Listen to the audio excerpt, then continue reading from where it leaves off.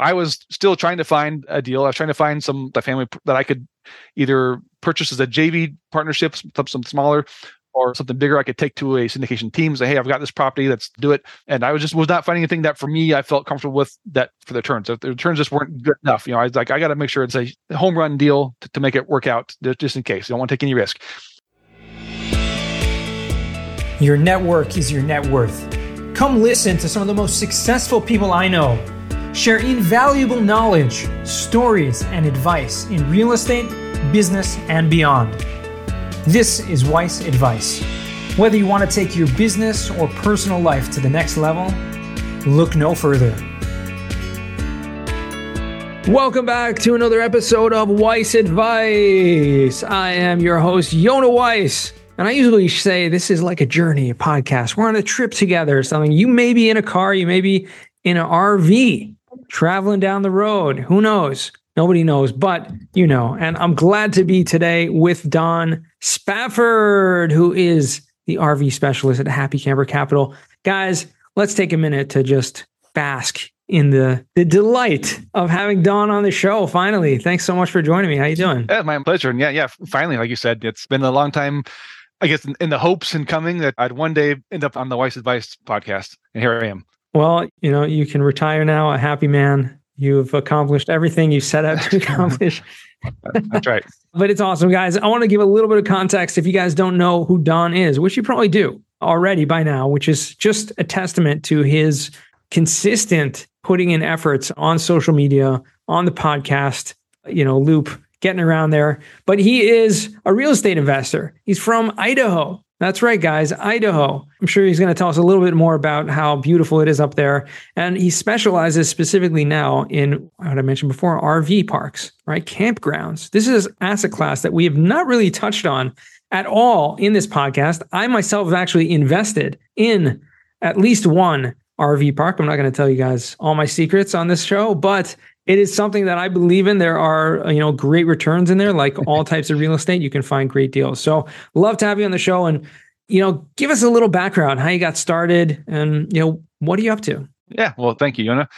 As probably many people know, at least the ones that follow me on LinkedIn, I'd say most of them should know that by now that, I definitely attribute much of where I'm at today because of you. You do your LinkedIn challenges and social media stuff, which at the very beginning, I had zero social media presence at all. And I was inspired by others doing your challenges. I got to get out there and do this. I was not ready to join your challenge right away at the beginning, but it inspired me to get started and do my own posts and just, get the momentum going. And so I thank you, Yonah, for doing all you do to help inspire people like myself to become better.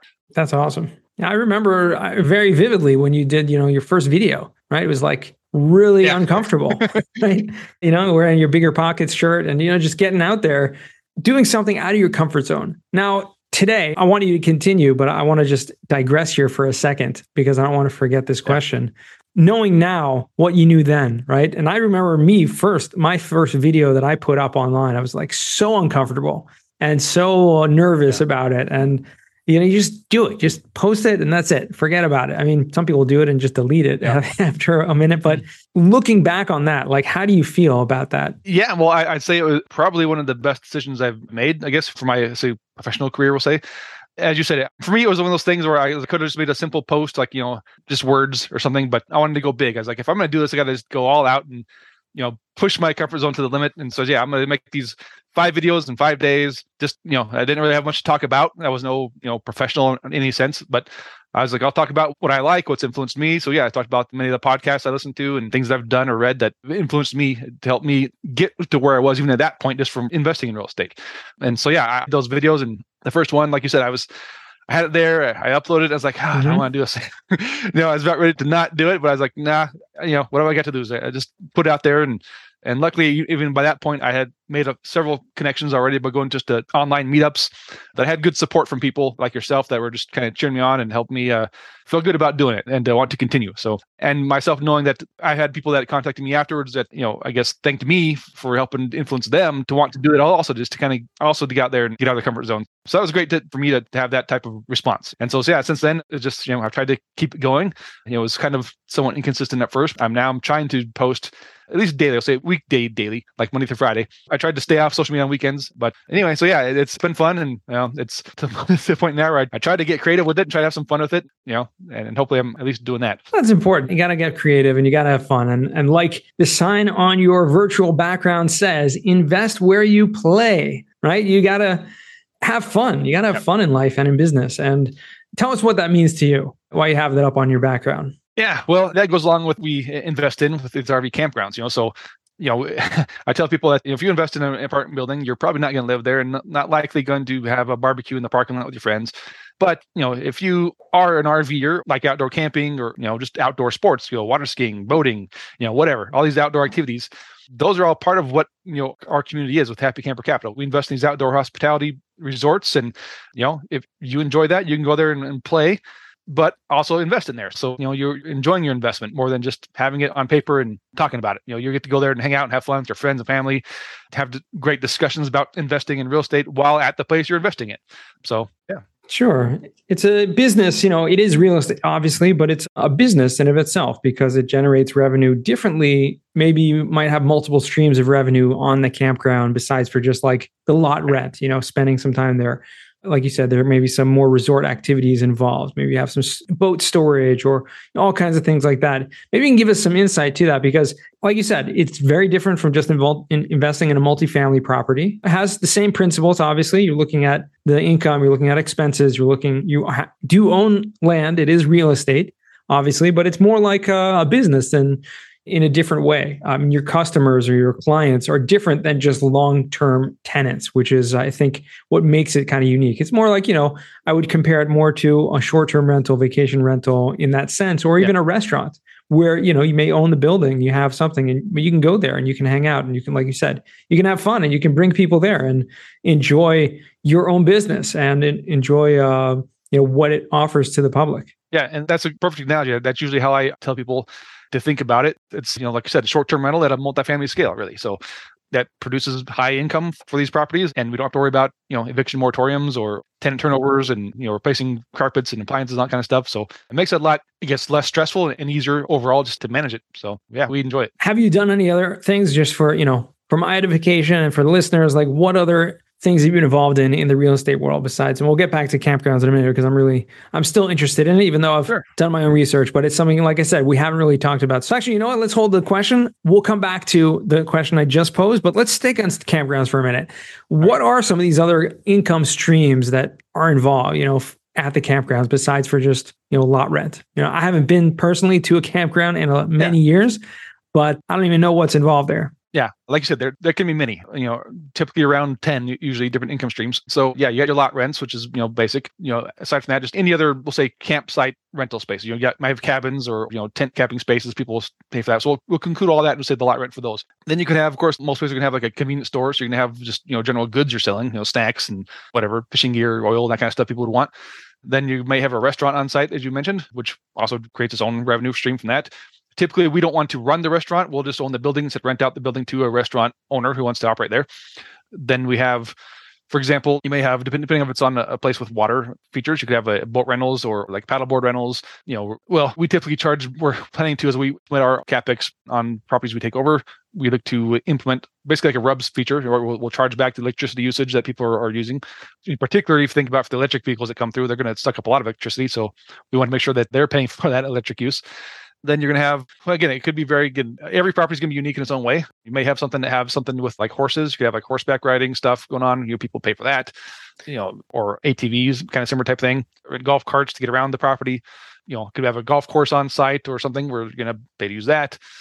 Lots of things. The cool thing is like pretty much anything you can think of to do, you can probably do there and create a new income stream. You might have a water park feature on site. You're going to pay to use that water park. Yeah. We have some places we'll put in like an amphitheater to have like concert events, so people that are maybe not even coming there for camping, they'll come there for these other experiences too, just to come there and go to a concert, go to these water parks and things, and still be there to spend money on site, not necessarily for camping. That's really cool. So, I would imagine there's probably a team in each one of these kind of on-site staff at a lot of these parks, and possibly even like a marketing, or events coordinator type manager that could even, do some of these things or bring events or bring groups and things like that to these parks. Right. Yeah, exactly. And that's, other things. There's There could be large buildings or like a barn type thing on site that do wedding receptions, corporate events, family reunions, all kinds of things where people would rent out that space and use as well. So, but yeah, it's pretty incredible when you get down to those numbers. But yeah, there's going to be a campsite manager on site, then all the staff to support all those different things.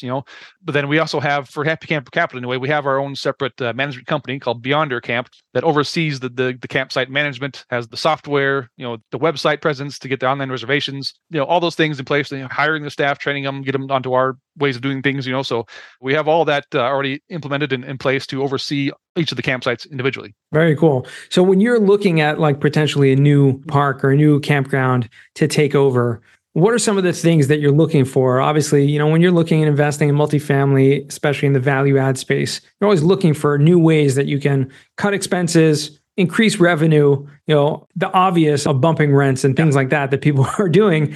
Right. Is it kind of the same thing? Are there different aspects that you're looking for? Well, so for what we look for, our team in general, the two basic criteria, first of all, just to start with, not even talking about the value add, just our basic search criteria. We want something that's at least 100 existing rentable campsites. That includes, cabins, tents, RVs, at least 100 existing sites that can be rented, preferably with room to expand. So additional acreages where we can add on more or put on other features. And then the big thing for us as well is the location. So we do purchase across the country. We're, in the US for now. We may expand into Canada possibly here soon, but for now we focus in the US across the country. We're not, isolated to a certain region or state, but we want to have something that is within about a 2 or 3 hour drive of a major city.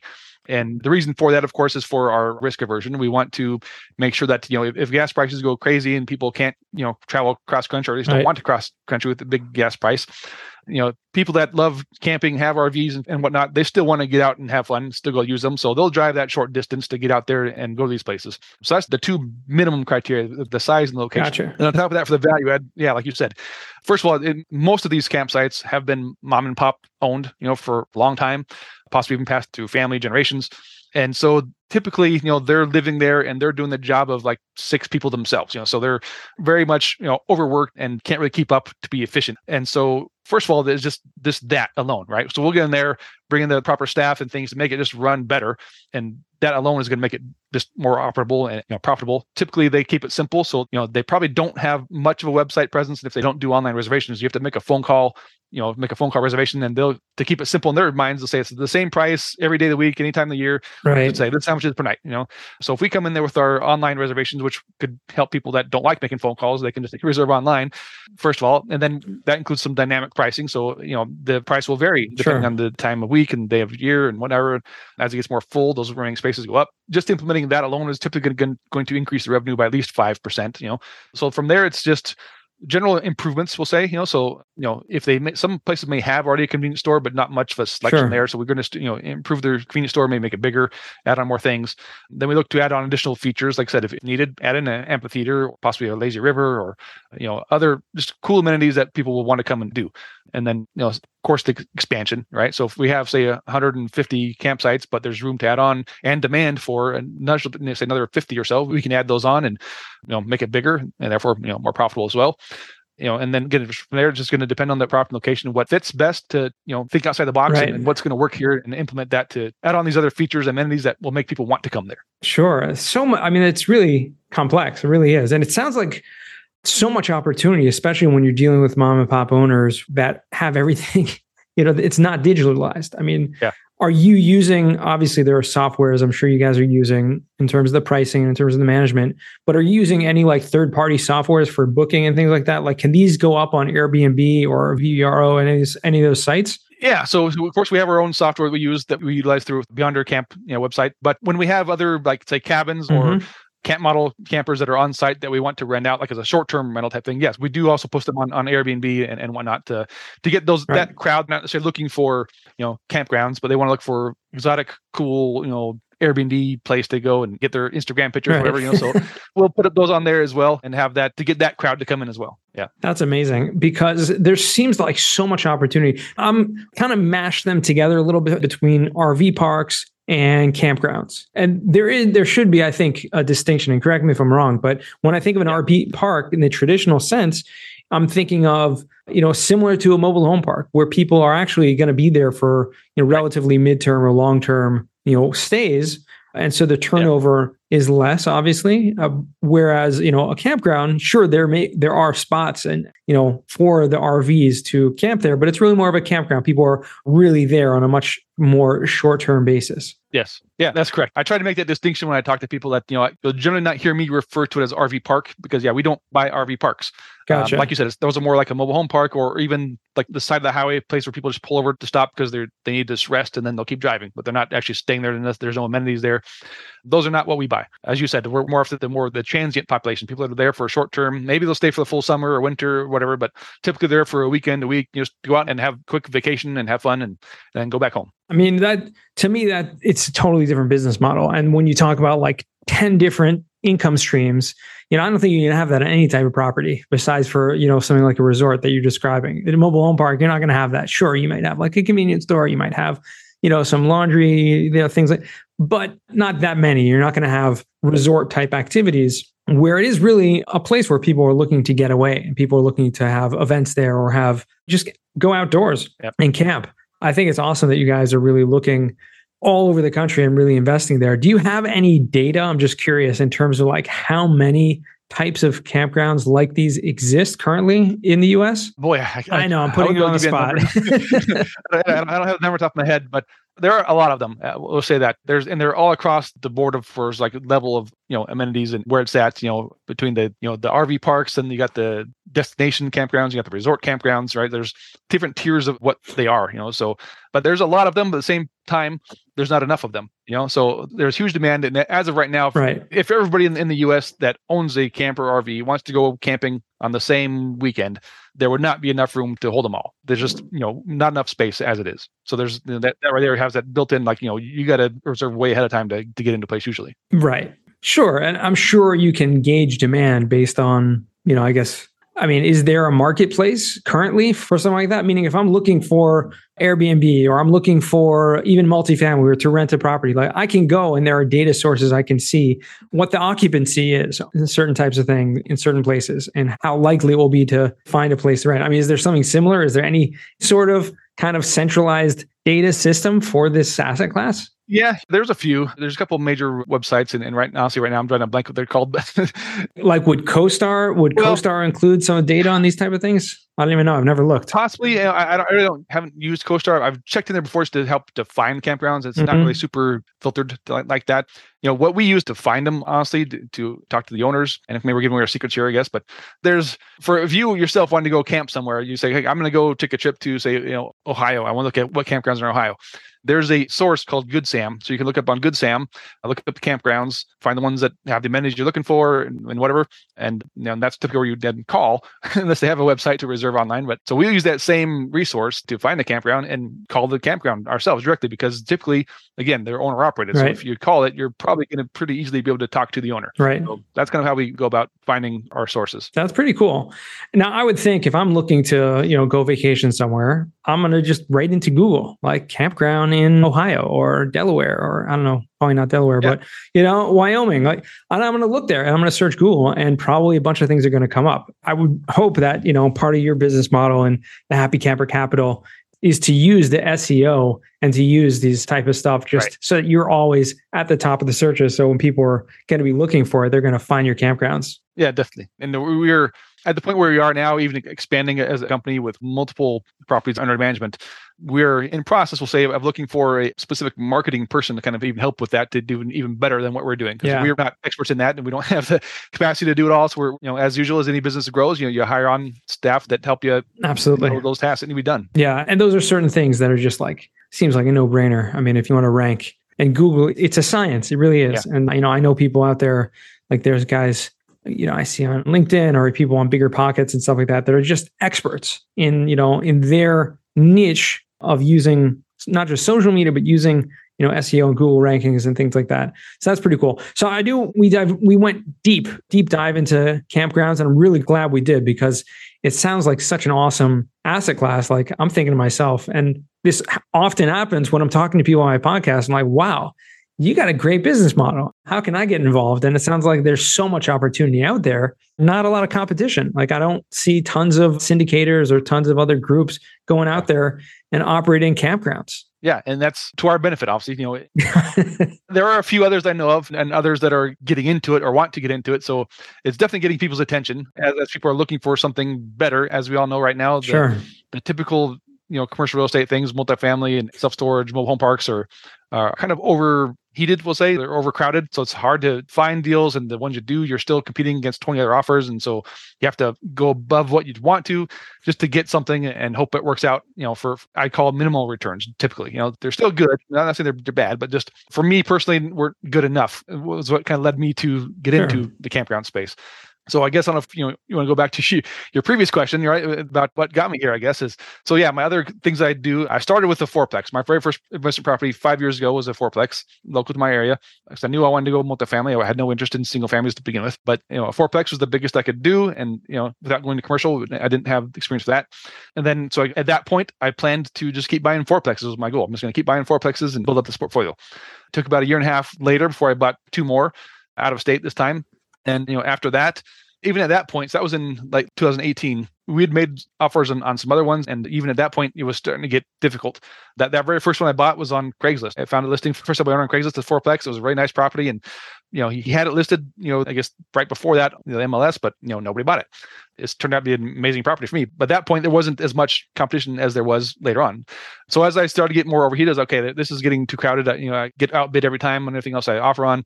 So I was trying to doing something else. And luckily by this point, I'd sort of built up a network. I still was not active on social media at all. The only place you could find me really was BiggerPockets. I was kind of active on there, asking questions, answering questions and whatnot. And so reaching out to podcast guests, that were on their show, I'd say, hey, I loved what you talked about and love to learn more. And, doing that just built up great connections for me just from doing that alone, which I definitely always encourage people to, if you listen to podcasts, you like what somebody's saying, if you like what I'm talking about, feel free, please reach out and talk to me. I'll be happy to talk to you. So exactly. I did that and getting on people's email lists and, brokers lists, wholesaler lists, things like that. I had these properties sent to me all the time. And in that, actually, I guess past that, the fourplexes I bought in Arkansas, later on, that broker I used brought me an opportunity to flip some land. And it looked like an amazing opportunity. The land was definitely undervalued. And there was about to be a huge explosion of lots of development was about to go up in this area. And it was this commercial land. And so I was like, sounds interesting. I was like, I don't have the money for it, but I was like, let's see what I can do. As I said, we got it under contract. I had to be able to close on it in about a month. That was the problem. It's like, need to be able to close in a month. Yeah, I was like, for the price was, pretty close, about say $500,000 on it. So for 2.5 acres. And so I was like, what have I got to lose, right? Let's give it a try. Get under contract. And I started just reaching out to people I had built up that contact list from and seeing if anybody would be interested in joining me on that. And luckily I found actually a couple people that were interested, but ended up using one that was local to that area.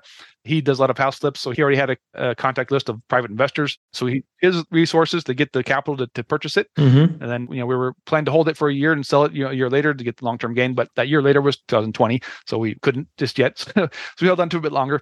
But that property led to another one down the road. I got a smaller lot this time to build on. So again, got under contract, went and found a partner that would want to join me on this time, intent to build, not just to flip the land, wanted to build on it. So at that property, we're going to be building a 5-unit strip mall on there. Right. So full on commercial development project. Okay. With triple net lease, tenants. And then from there, that was kind of the same process where I was starting to build up these connections on LinkedIn. I was starting on these meetup events and get to know people. And a local team here that had previously asked me to invest in one of their projects, in the years past, which I turned down at the time because the returns weren't great enough compared to what I was buying in these fourplexes.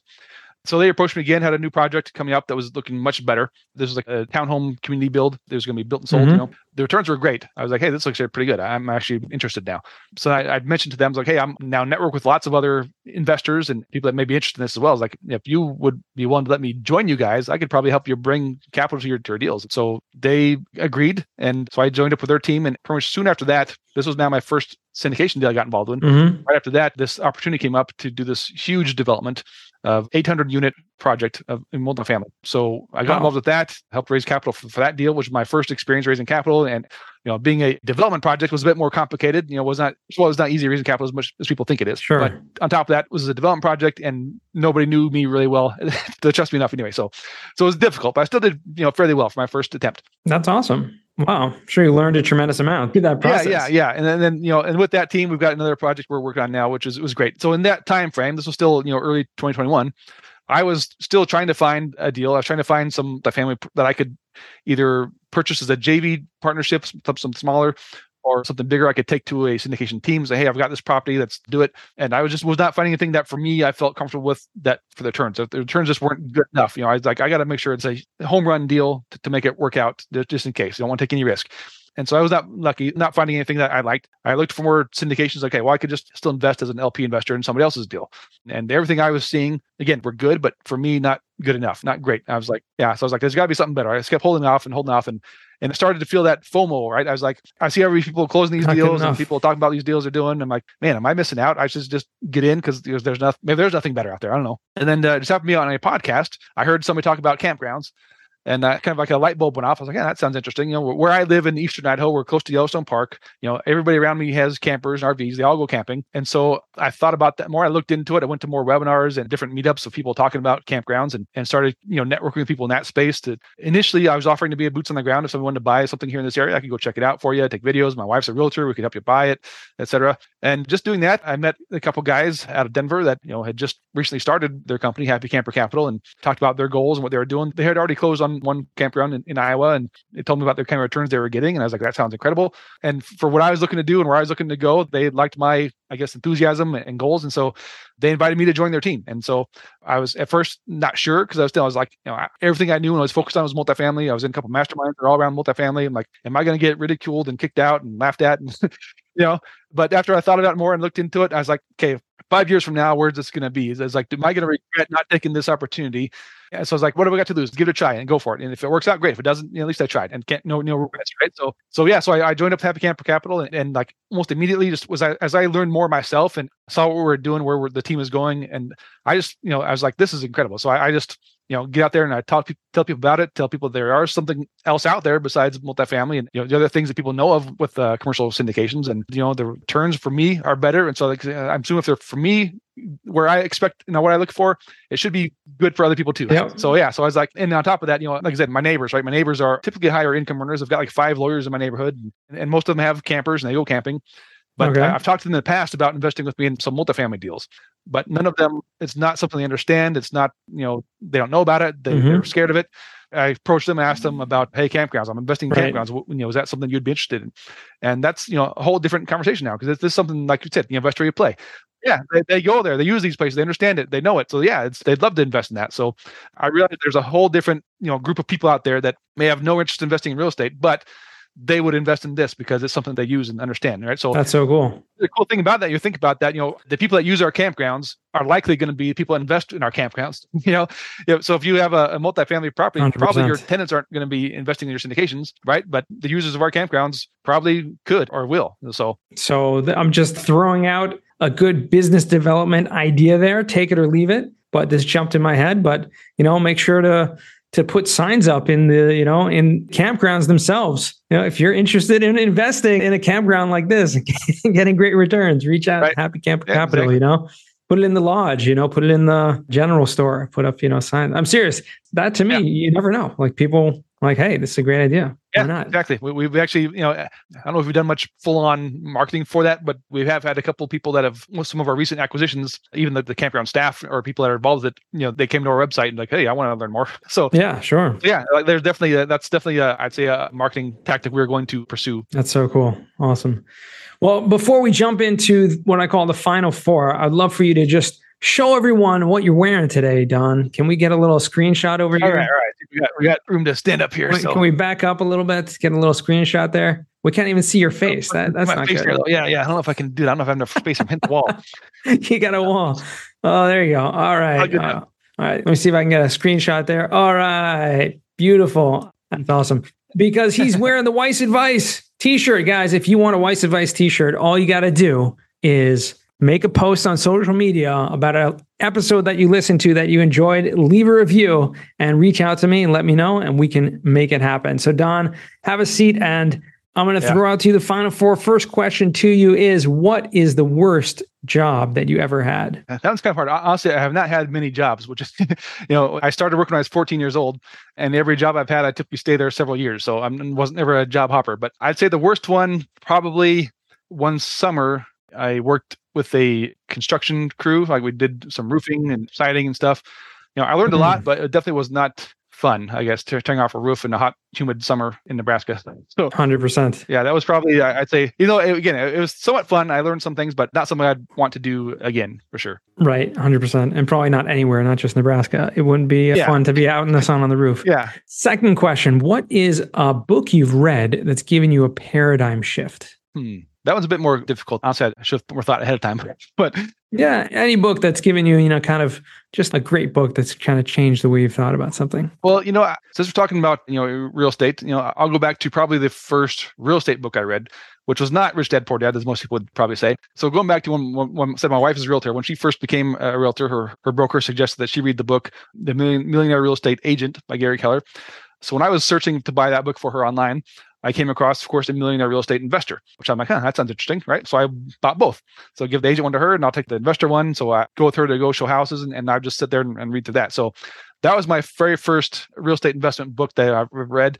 That was, of course, many, many years ago now. But I think that for me was probably the first, I guess, what opened my mind, opened the door to understanding about real estate investing and wanting to get into real estate investing more. So I'd probably say I'd have to go back to that one. Awesome. Okay. Well, we'll put that in the show notes.